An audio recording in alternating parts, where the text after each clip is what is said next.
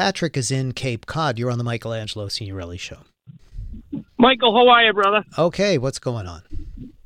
I left a little brain matter up at Syracuse back in the day, so I probably met you along the way. Oh, really?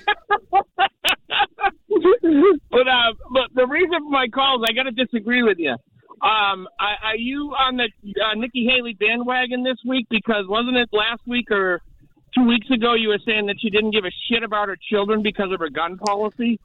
Oh, yeah. I just said a little earlier, I do not have any respect for Nikki Haley. She's just very useful for those of us who want to see Donald Trump completely sink and make sure President Biden is reelected. She's doing the work, but she couldn't be doing this if she wasn't hitting a nerve with Republican voters.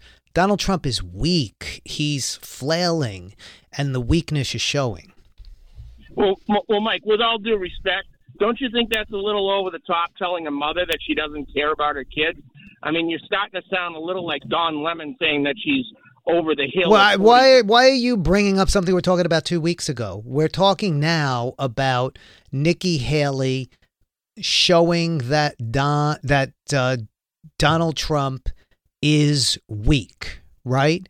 And yeah, I think Nikki Haley is a terrible candidate. I don't think she's been really good. And that question in particular was about guns and her not caring about the, terrible proliferation of mass shootings that we've seen. But we're talking here about Nikki Haley in this race right now.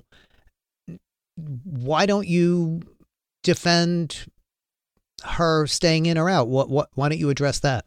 Well, quite honestly, as I said to your screener, I really don't think that there is a path there. I mean, any reasonable, honest broker that Ed Schultz used to call people when they had a difference of opinion would say that there's no path for her. Obviously, she's down 30 points in her own home state. She's not even competing in Nevada.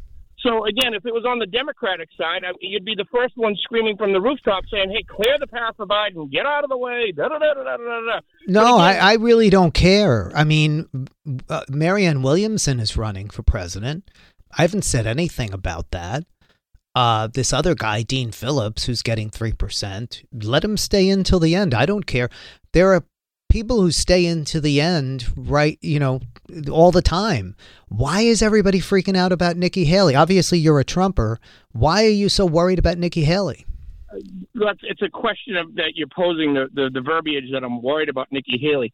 I'm not worried about Nikki Haley. What I am worried about is our own commander-in-chief that thinks he's running against... No, why are you worried? You are worried about Nikki Haley. Don't deflect. You want her to get out because you said she has no path. Why can't she stay in? People stay in for a lot of different reasons. Marianne Williamson is staying in the race. Should she get out? It's a democracy. She can stay in as long as she wants. So Nikki Haley can stay in. Why do you want her to get out? She's hurting Donald Trump, right? It's absolutely not. If you're claiming that she's hurting him, show me the results.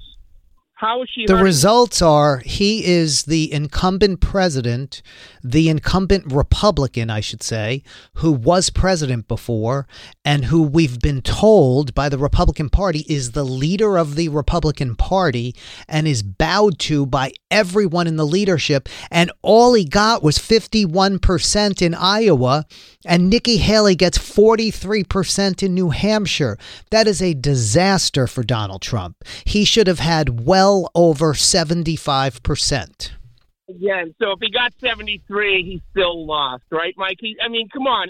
No, he got 54, okay? He didn't come close to that. He is weak, and she is still in South Carolina, and she raised $1 million, Patrick, in the last few days.